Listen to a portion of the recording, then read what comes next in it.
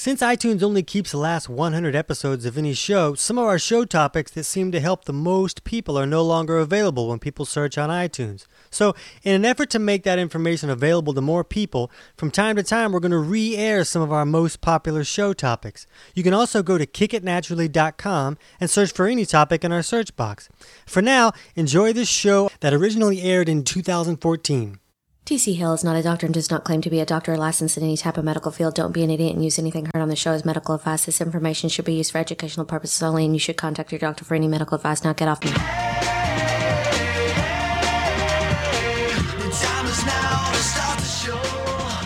Welcome to Kick It Naturally. I'm Kenna McEnroe, and I'm here with T.C. Hale, author, natural health expert, producer, blah, blah, blah. Episode counter, 129-ish? Good Lord, good 129, I think is where we're at. Wow, those are hours of my life I'll never get back. Bye-bye, hours. Yeah. Wow. Bye-bye. Oh, my gosh. And that sexy little mama jamma over there that you're hearing is Will Hottie Patati Schmidt coming from the Bay Area. Hello, Will Schmidt. Appreciate that intro. I think I get an occasional Facebook like or two because of your promos there. Oh, good. Well, if you haven't liked us on Facebook, we don't know what the holdup is, but go ahead to go to Kick It in the Nuts. I'm a little tongue-tied today.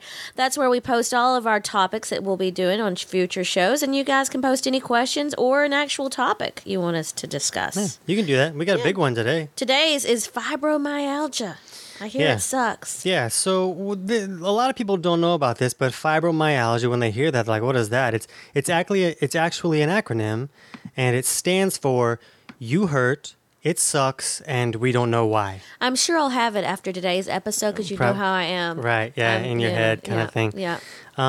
But it's really a complicated issue because there's actually, when you look at the underlying causes and when you understand a little bit more like you will at the end of this episode.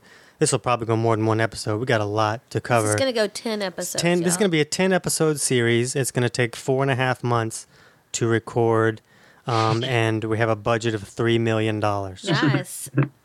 Then how come I'm not getting paid? Well, you won't get paid, but we will have dancers and fireworks. Okay. Well. Okay, so it's confusing because when you really look at it, the underlying cause for fibromyalgia, there's quite a variety of underlying causes. Not all cases of fibromyalgia are the same.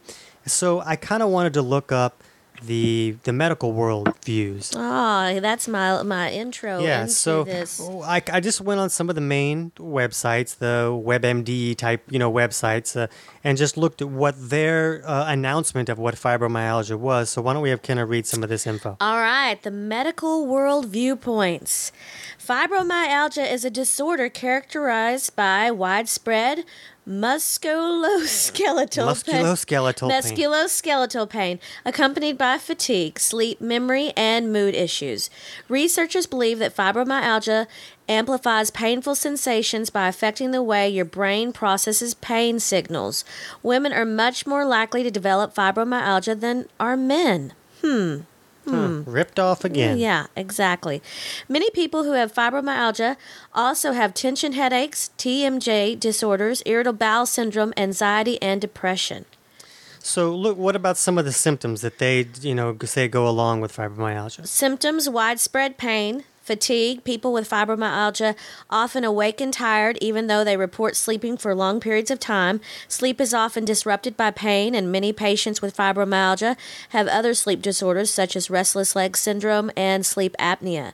Also, brain fog. Other problems many people have. Fibromyalgia also may experience depression, headaches, and pain or cramping in the lower abdomen. So it's interesting that a lot of the things that they talk about that go along with fibromyalgia, we've done a show on pretty much every one of those episodes. So just listen to all of them. Listen to all those episodes and you're going to have this covered. But, when we talk about a lot of those issues, in many cases, they're connected. And today we're going to kind of dig into why they're connected and what a lot of the common causes are for some of those things.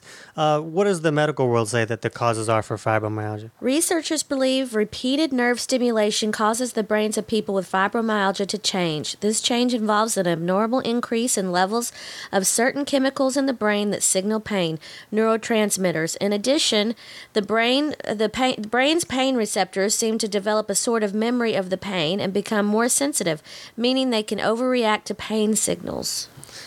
And so what that does is that angers me, that's the main information that's out there. So I'm just going to tell a fibromyalgia patient that they're overreacting. You're overreacting. Your That'll brain go is over well. overreacting. And even if you're not overreacting and you don't feel like you're overreacting, your brain is overreacting. So just tell it to calm down and you won't be in such pain.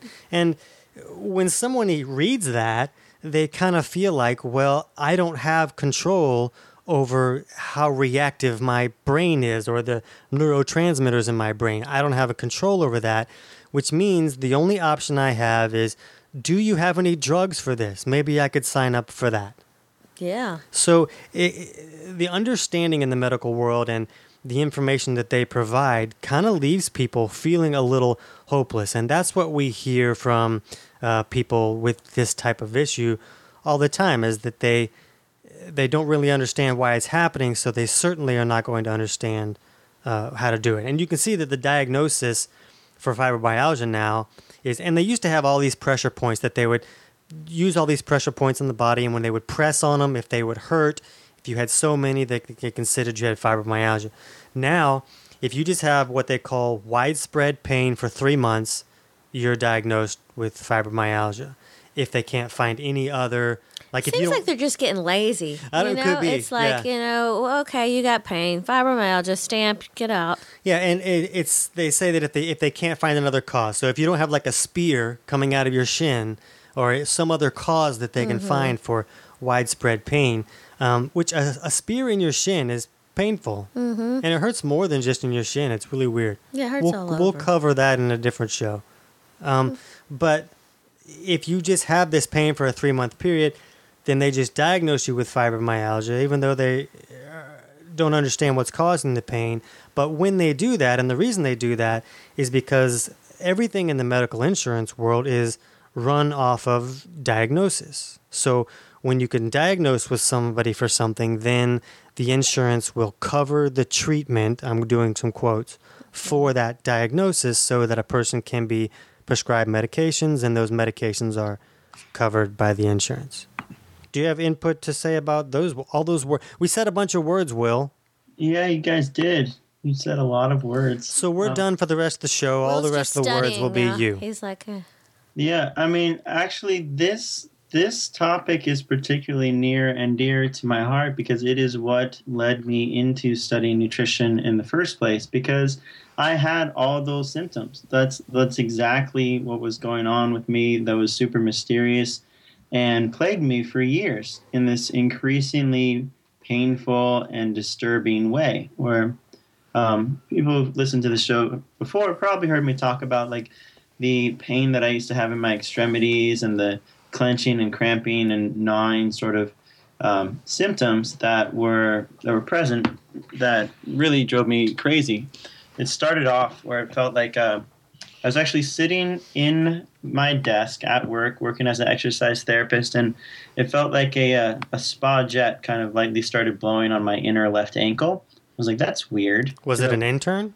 No, because I wasn't in a spa and there was no interns. Oh, yeah. okay. It was just all of a sudden this sensation. And then the next day it was in both ankles. And then the day after that it was in both ankles and my thumbs, like the meaty but part. if it was a hot day, that might have been nice. And so you spent the next 3 months researching, is my desk haunted? Yeah, or do I have an invisible spa? But it wasn't a comfortable. It was like a weird, tingly, like kind of like fluttery sensation, and then it grew into like a gnawing pain, as if I had like a tourniquet tightly wrapped around my inner ankle, and twitching and cramping. And these are some of the symptoms. This is what you would call fibromyalgia, means soft tissue pain. Like that's what those words actually break down to. Oh, so I was wrong. It You're doesn't really totally- mean you hurt. It sucks. We don't know why. No, it means Okay. algia means pain, and fibro is referring to soft tissue. So I had soft tissue pain, and it also comes along with those other things you talk about, like restless leg syndrome, that is uncontrollable low-grade clenching, cramping, tendency to want to move and shift around and be fidgety. That's what that is. And it can also come along with anxiety and fatigue and irritability, twitching. And I had all of those things increasingly. It became way more severe than what I was just talking about. Like eventually my legs were in constant state of spasm and twitching. I had to actively flex them the opposite way so that they wouldn't contract. I had to like force them like consciously to keep from cramping and pulling out, and it was a nightmare. And it was a nightmare. I'd have nightmares of being electrocuted and nightmares of being hit by lightning. That's awesome sauce. It was awful. Yeah. But it was very complicated what was happening, and that's why it took me so long to figure it out. I had all these nerve tests done. I had a full spinal MRI. I had all this blood work done. Everything looked completely normal. And that seems to be the gist from most of the people that we hear from, as my doctor says, all these tests look normal. Yeah, everything. Blood pressure, every blood count, vitamin level, cholesterol, thyroid function, like all of that, everything completely normal according to their tests. Will even had the doctors check his online dating profile, and they said all of that looked normal too. Yeah, I don't know about I that. was getting a decent number of views, and Some swipes. it's like, no, there's just no turnover here. So I kept looking for different results, and that's what led me into the work that we do now with this nutritional stuff. Because when someone finally looked at my body chemistry using the set of tools we teach about in our health coach training course, it was very, very clear that there were a couple things that were totally out of balance that had to do with like my metabolism, my oxidation rate, my blood pH. And those just were not things that any of the doctors that I went to looked at. So what we'll do today is when we talk about, because we're going to look at some case studies, we're going to answer some questions and stuff.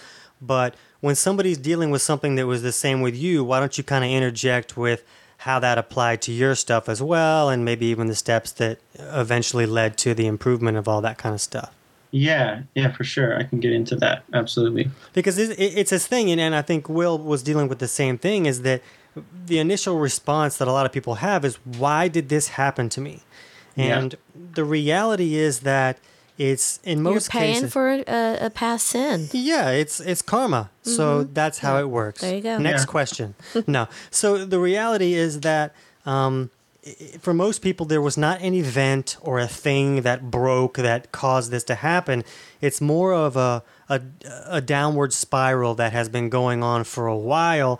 And as one system starts to malfunction, it creates imbalances and problems in other systems. And sometimes those problems can lead a person to behave poorly nutritionally. Like it may push them towards habits that are not optimal in the long term, but may make them feel better or function better in the short term. So there can be a combination of things going wrong, tricking you into doing other things that are wrong, that kind of spiral down into this horrible mess that results in, hey, I'm in pain, and it's all the time. Cool. Yes. Well, not cool, but... Yeah, it's not that great. So what we'll do today is we're going to kind of look at some of the reasons that happens. And when you research fibromyalgia, like, there are a lot of theories out there, and some of them are very complicated. A lot of people believe that it's really about a glutathione depletion or blocks in the methylation process. And, one thing that is interesting is that most people do agree that most cases of fibromyalgia, the person does show a depletion of glutathione. And there's a lot of complicated views to look at. I don't want to get into a lot of that, but anything that stresses the body depletes glutathione. Glutathione is like this protector in the system, and as long as we have enough, we're pretty much usually kind of protected and kind of like a bulletproof vest kind of thing. But just about anything in our society and environment today can deplete glutathione. So I don't view it as a problem necessarily with glutathione as it is as what's causing the glutathione to be depleted and used up, and what kind of emergency is going on that's causing all kinds of problems. And I think that's the stuff that me and Will really want to get into today, and we're going to look at some case studies to try and do that. So, and I'm just going to sit here and look pretty. You'll look pretty the whole time. Good. But what we want to teach people to do is because a lot of people don't understand how this happened to them, and they look, well, is it in my family history? Is it genetic? That kind of thing. But what we want you to do is don't try to focus all of your energy on fixing this problem or just trying to get to the destination of pain-free. That if you can try to put your attention towards helping your body function the way that it's supposed to function, correct the things that may be going wrong, then the body can take care of a lot of things on its own. So, Will, we're going to talk about some of the most common causes that we see, but let's cover Noreen's question first, and that'll intro us. All right, Noreen. I have been told I have this and have always ignored the prescription drugs that are being offered. My sister, however, tells me she has it and she only has it in her arm. I had always thought it was a whole body thing because of the pressure points and pain brought with that.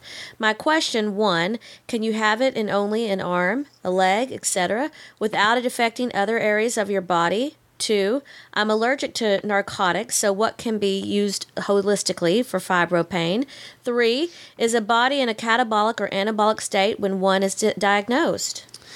So Noreen is a book reader, and this was posted in the support group, so she understands the difference between an anabolic and a catabolic imbalance, and that's interesting because that can be a major factor for, if I had to guess, which I am just guessing, I would say half of the cases is leaning towards someone with an anabolic or catabolic imbalance. And we'll kind of talk about how that happens.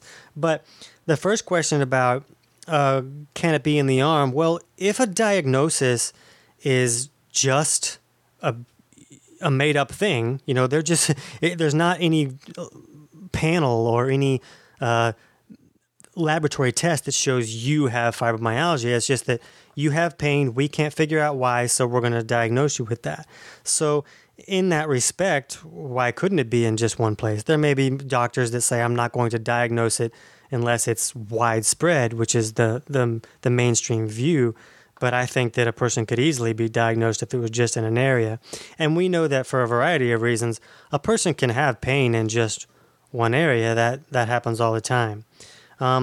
As far as what can be used for the pain, we're going to talk today about how to look at the underlying causes, and if you can fix those, then you can often fix the pain. It's not about masking the pain or covering it up, which a lot of the fibro meds are kind of geared towards. But Will, what I want to get into first is, and we want to kind of keep this not too complicated, because when you get down to cellular respiration, minerals being in the wrong place and causing tissues to be too acidic or too alkaline, all these things, there's a lot of complicated things we could get into. But can you talk for a second, just briefly introduce the difference between an anabolic and catabolic state, and then we'll start to talk about some of the problems that can occur when a person is stuck there all the time. Mm-hmm. Yeah, so I guess that one of the easier... I would like to talk to her question too about it being in one place. Cool. But I'll talk what you just said first. So there's different issues that we'll see. One of the main problems in what we classify as the catabolic imbalance is there's a tissue breakdown state occurring where the cells are always breaking down and renewing. But in a catabolic imbalance, what we see is an excessive, either accelerated rate of tissue breakdown, which can be from something like not getting enough rest or overtraining, or it could come from a depletion of not having enough of the resources that our body needs to continually rebuild and renew our tissues. So and it could be a combination of those things as well. So we'll see there's too much breakdown of tissue occurring, and with that, there can be inflammation and there can be just energy depletion, where the cells don't have the energy that they need to work right, and they don't have the resources they need to repair themselves. So that can lead to degeneration and pain and malfunction for its own set of reasons, and we classify that as a catabolic imbalance, and it has its various markers that go along with it. And then in this anabolic imbalance, I'd say the causes of pain have more to do with metabolic issues that are causing the cells to create more lactic acid than they would like to, because of issues getting oxygen into the tissues and issues being able to use that oxygen. So they end up creating a lot more lactic acid because they don't have enough oxygen to perform regular energy production, which does not produce as much lactic acid. Right, so that fermentation process that creates when someone's stuck in that anabolic state all the time is going to create lactic acid as a result. And, and one thing that we want to hit on is like, both of these states, this anabolic state that usually happens with most people at night when we're repairing and rebuilding, and the catabolic state, which is the breakdown state that Will was talking about, they're both appropriate. We should have both happening every day, but a lot of people, for a lot of reasons, will get stuck in one state or the other. And when someone's really stuck in this anabolic state because of the way the body's creating energy and because of different functions that happen at the cellular level where maybe specific minerals can't get in or out and be in the correct location, it changes what's going on in the tissue level. So what can happen is in that extreme anabolic state, we call that a person can often have acid pain because it's basically the nerves frying in an overly acid tissue fluid. So you could see that if a tissue fluid was more acidic than it should be, that the frying of those nerves would create pain. And when you looked at a blood panel, you would see that, hey, cholesterol's in good shape. All these things are in perfect order. But you're not looking at the whole system. You're just looking at the blood. And the body is real particular about the blood. It wants the blood to stay in line. It'll beg, borrow, and steal from other systems to keep the blood in line. So that's one cause of pain. But then at the other end, at this overly catabolic state, it can create an overly alkaline tissue fluid, and those nerves can still fry in alkalinity. There's some chemicals in a lab where you can pour it on your hand and it'll burn your skin, and it's from being overly alkaline. So either one of those states can cause pain in its extreme situation. If you're a health, fitness, or nutrition professional, check out our other podcast, Six Figure Health Pro. We dig into the latest marketing techniques and business growing strategies for health professionals. To learn how to take your business to the next level, search for Six Figure Health Pro on iTunes or Stitcher, or go to sixfigurehealthpro.com to learn more. Now do what you're told. To talk to, what was her name? Noreen. Noreen's question about can it occur locally. If you recall just earlier, my story with my pain initially started in my left ankle, right? And it was a systemic issue, but it started hurting in a specific place. And it spread, like for me, it spread. It got worse and worse until it was like my legs and my hands and my torso. And but it was for me in my far extremities, because of the nature of the causes of my pain, it was very related to circulation. So your furthest extremities are the first to suffer from circulation problems because they have, it's the farthest to go from the heart. So I felt it in that one place, in my left ankle initially, and then both ankles. So, but the problem wasn't with my left ankle. Like I never hurt my ankle, But sometimes people have a thing like, maybe they tore their rotator cuff, or they got their jaw broken, or they had tendonitis in their elbow, and now that tissue has some scar, or that area has some scar tissue, or maybe tension held around it because of an injury or whatever it was. And so it can be, too, also more subject to stress. Maybe its nerves a little depleted, maybe the circulation's restricted, maybe the scar tissue interferes with function, so there's some inflammation. And any systemic imbalance that occurs might be felt first at that place, which is already weakened or somewhat in some way impaired. So, like someone who has a knee injury, it starts to really ache when it's about to rain. That area for them is already a little borderline suffering or impaired. And when some pressure or stress hits the system, they feel it in that already aggravated place first. Right. And that makes a lot of sense when you think about it. That's a really good explanation, too. And so this type of pain that can happen and that is common and that we see a lot is just one of the possible underlying causes for systemic pain and what people are often diagnosed with fibromyalgia. So we don't want someone just to guess at it, because then how do you know what steps to take? But in our almost free 4-week digestion course, it's 50 cents, it's big bucks, at kickitnaturally.com, we teach people how to run these simple tests on their chemistry, where they can look at things like their urine pH and their blood pressure and their blood glucose, and they can start to get an idea of how their body's operating. So when you run these tests, you can get an idea of, am I pushing way too anabolic, or am I pushing way too catabolic? And I tend to see, just in my experience, and you may agree with this, Will, most people that come to me with fibromyalgia pain are almost always in an anabolic and an electrolyte deficient state. That just seems to be the most common scenario that I see. And what's interesting about that is that ibuprofen is a really popular, remedy or a drug to use for people with this type of pain. And ibuprofen pushes a person less anabolic. So if ibuprofen is correcting that imbalance, it could be improving the situation that way.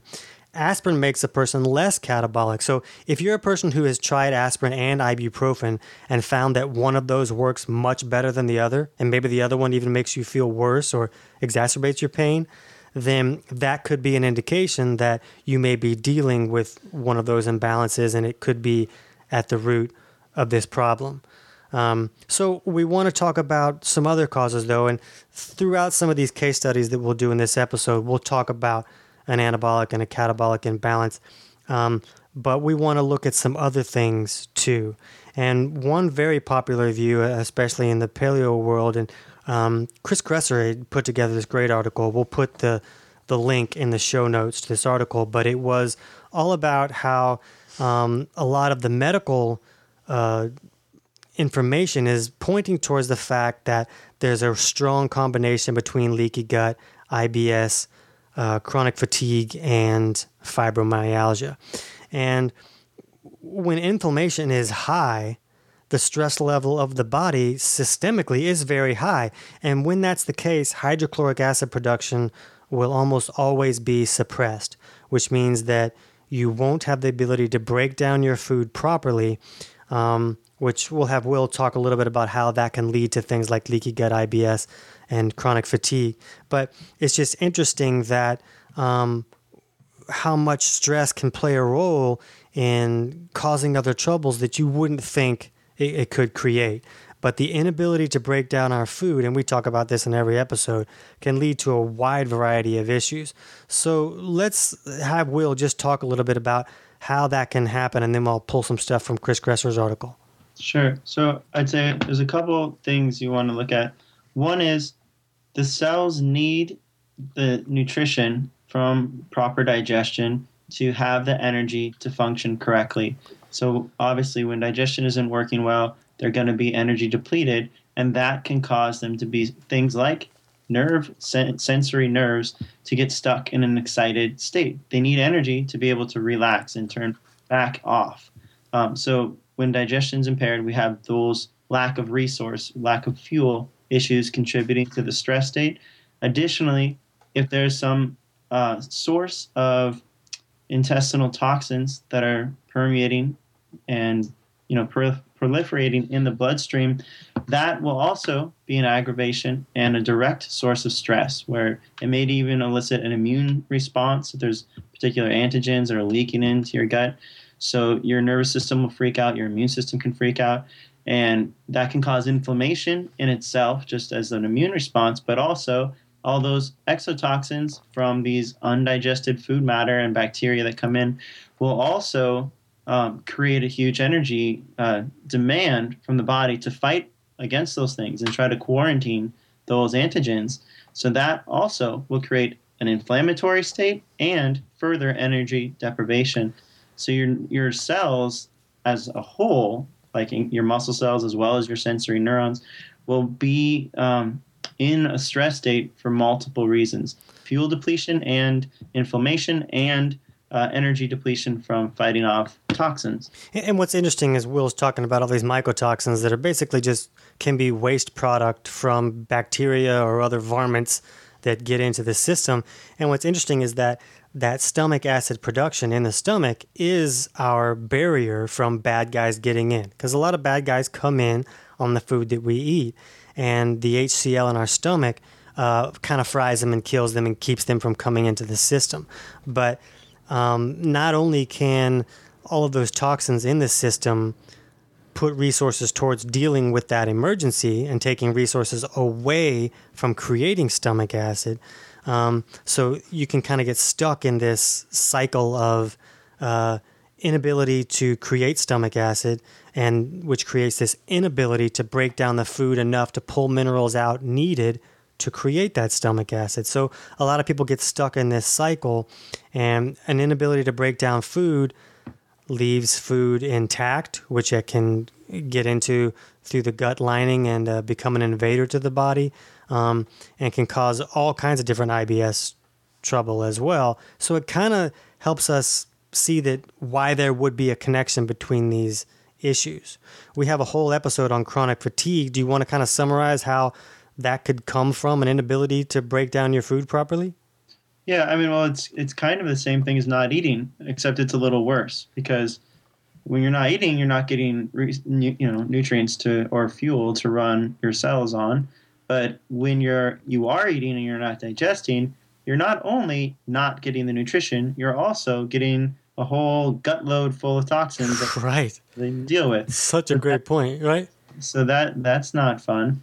But also when your stomach acid is weak and you have all these extra endotoxins coming in, you're also not getting protein. So within a reasonably short amount of time, that can lead to lower thyroid function and slower metabolism, and that in itself can create an elevated stress state. Because when our thyroid is underactive and we have protein deficiency, our cells don't get the thyroid hormone stimulation that they need to perform regular energy production or cellular respiration, thyroid-driven energy production.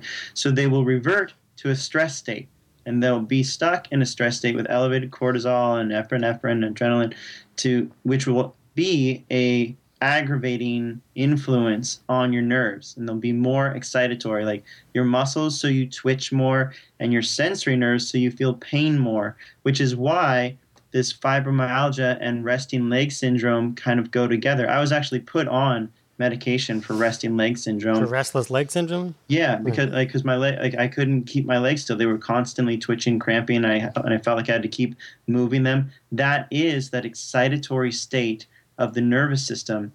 Our neurons, we've never really talked about this before, but our neurons they have electrical synapses, and they require what's called a threshold voltage to stimulate them to send a signal, whether it's a muscle cell contracting or a sensory neuron transmitting data or information they gathered. And that threshold is normally at a certain level where it takes a certain amount of stimulus to trigger it. But that level can, its baseline level, can be altered by things like if you have excitatory amino acids like tryptophan or cysteine, it can make it easier and more prone for the nerve to send its signal, as opposed to if you have calming amino acids like glycine or GABA, some other nutrients, it can make, they're called inhibitory neurotransmitters, and it can make the nerves less excitable, less prone to fire. So when people are in this elevated stress state, they have a lot of neurotransmitters, some of which can be amino acids, that will make them far more prone to getting all this nervous data all the time. So pain, twitching, cramping, clenching, fire, that is part and parcel of the stress state. And there's specific nutrients that we can often include that can help calm the nerves and reset its normal sort of resting voltage. So like glycine, like the amino acid that's most abundant in collagen proteins, has a very soothing, calming effects on the nerves themselves, which is why I've seen really, really great results with, for example, little kids who are starting to fidget and twitch around, or in my own case, my own symptoms disappear once I start emphasizing glycine in my diet, or if I see moms start feeding their kids these collagen proteins. Within hours, they stop fidgeting and twitching. Which could have a lot to do with why, because it's very abundant in things like bone broth. And we hear from a lot of people doing things like bone broth and collagen and things like that improve a lot of issues like this. And it kind of helps it to make a little more sense. One interesting thing about what you said that could kind of bring a point home is that you're talking about a person who can't make energy properly, and so all of these stress hormones kind of jack things up, and that can create the problems that would create a systemic pain. But in the same respect, another person's body may find a different solution. Maybe that solution is to push the body into an extreme anabolic state so that it can create energy through the fermentation process. The problem is, like Will was saying, is that fermentation process creates lactic acid, excess lactic acid, and that excessive anabolic state can create acid tissue levels that kind of burn and fry up all the nerves. So you can see that those two varieties of solutions that the body is coming up with are creating pain, but for totally different reasons. So when you're trying to just use a medication to fix the problem, obviously one medication is not going to fix two totally different underlying causes. And that's why some people get worse with a lot of the things that the medical world is using instead of better. Kenneth, let's look at the stuff, a couple of the points that Chris Kresser had in his article that kind of point out the strong linkage between leaky gut, IBS, chronic fatigue, and fibromyalgia. 73% of patients with fibromyalgia reported GI symptoms. Irritable bowel syndrome, IBS, is present in 30 to 70% of fibromyalgia patients. 33% of IBS patients meet the diagnostic criteria for fibromyalgia. Up to 50% of patients with fibromyalgia have functional dyspepsia, right? Yeah. Which is a fancy term for indigestion with no known cause. So it's interesting that,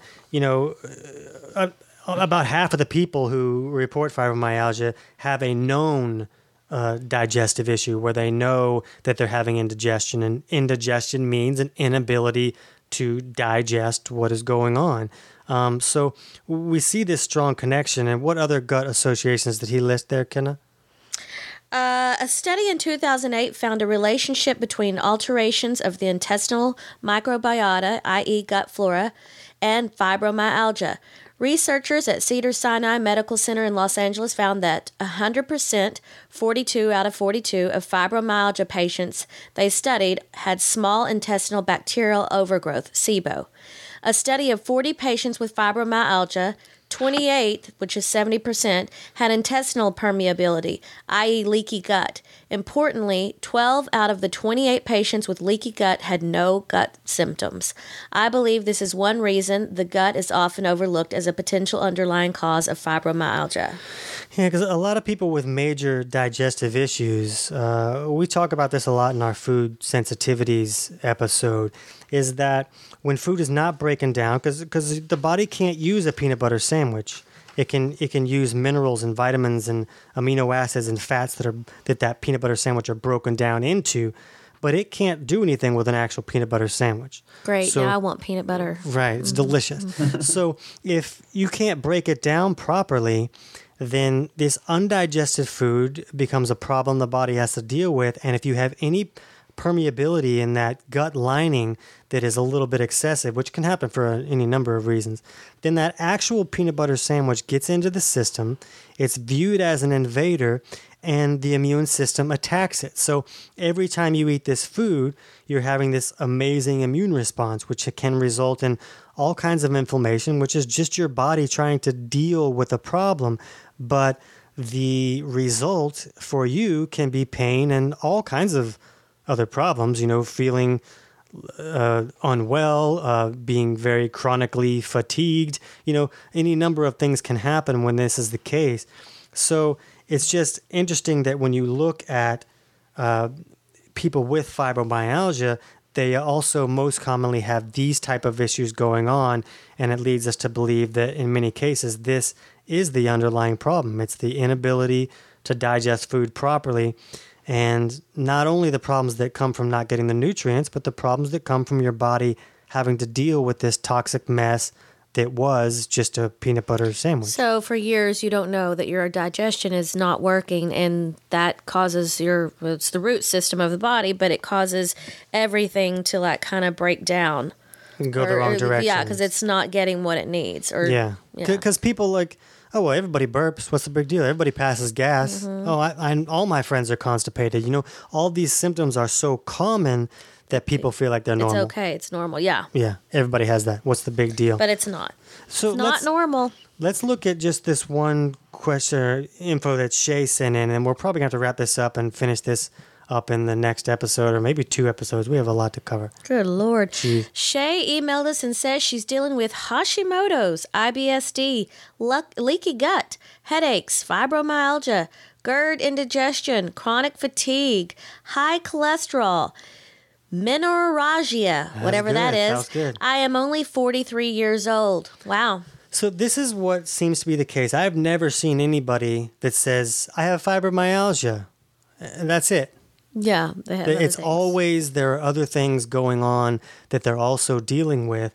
And when you look at what's happening and when you take steps to improve it, it always ends up to be, in most cases, that you were improving other issues that were creating the problems like Will was talking about before. Do you have anything to add before we go to finish this up next week, Will? Yeah, I mean, I never had any sort of like digestive diagnosis, and it's possible. It's very, very possible that I had like some intestinal flora issue. For me, in my situation, I know what fixed it. I didn't necessarily do a cleanse that fixed it. For me, it was I had to better understand how my nervous system was impacted by stimulants. Right. And that was what the thing was for me. So I don't want people to hear that statement from Chris Kessler just now and think, oh, for sure I must have to fix SIBO to fix my fibromyalgia. I don't believe that at all. Yeah, no, I don't think you do. I mean, you've said multiple times there's all sorts of different causes, and we need to like look at the individual for each of those things. I just want people to know like that's a very important thing to look at your intestinal health. Absolutely. And there also may be another area of focus that you need to personally take in your case to fix it. Like for me, it was like, oh, I need to get off stimulants and do some stuff that actually recalibrates my nervous system. But that's kind of the beauty of what you can learn when you start to look at your own individual chemistry, like how we teach in the Almost Free Digestive Issues course, doing your self-tests and looking at what your breath rate is, your blood pressure, what are some stats in your urine and saliva, so you can see like what are those things that are happening in your case, Cool. What's menorrhagia? It's like an excessive bleeding during your period kind of thing. Okay. So we're going to get into some of these other things too, and some of the other causes, and we have some case studies that we want to look at next week too. But we're going to have to get into that because we're going to go way too long. This might be 3 parts. This is scary. Wow. Today, all of our listeners can get a free audiobook from audible.com. Just go to Audible.com. kickitinthenuts.com/audiobook for the details. You know that never gets tiring. I know. It's amazing. Just never. Okay. When we come back next week, we're going to jump right into questions too. Okie dokie. If you want to learn more about how to look at your own chemistry, you can read any of Tony's books or take the almost free 4-week digestion course at kickitnaturally.com or head on over to Will Schmidt's mybodyofknowledge.net. He's got lots of great stuff on there, blogs, pain relief, videos, all kinds of great stuff. Woo woo. See you next week. Bye-bye. Bye. Bye.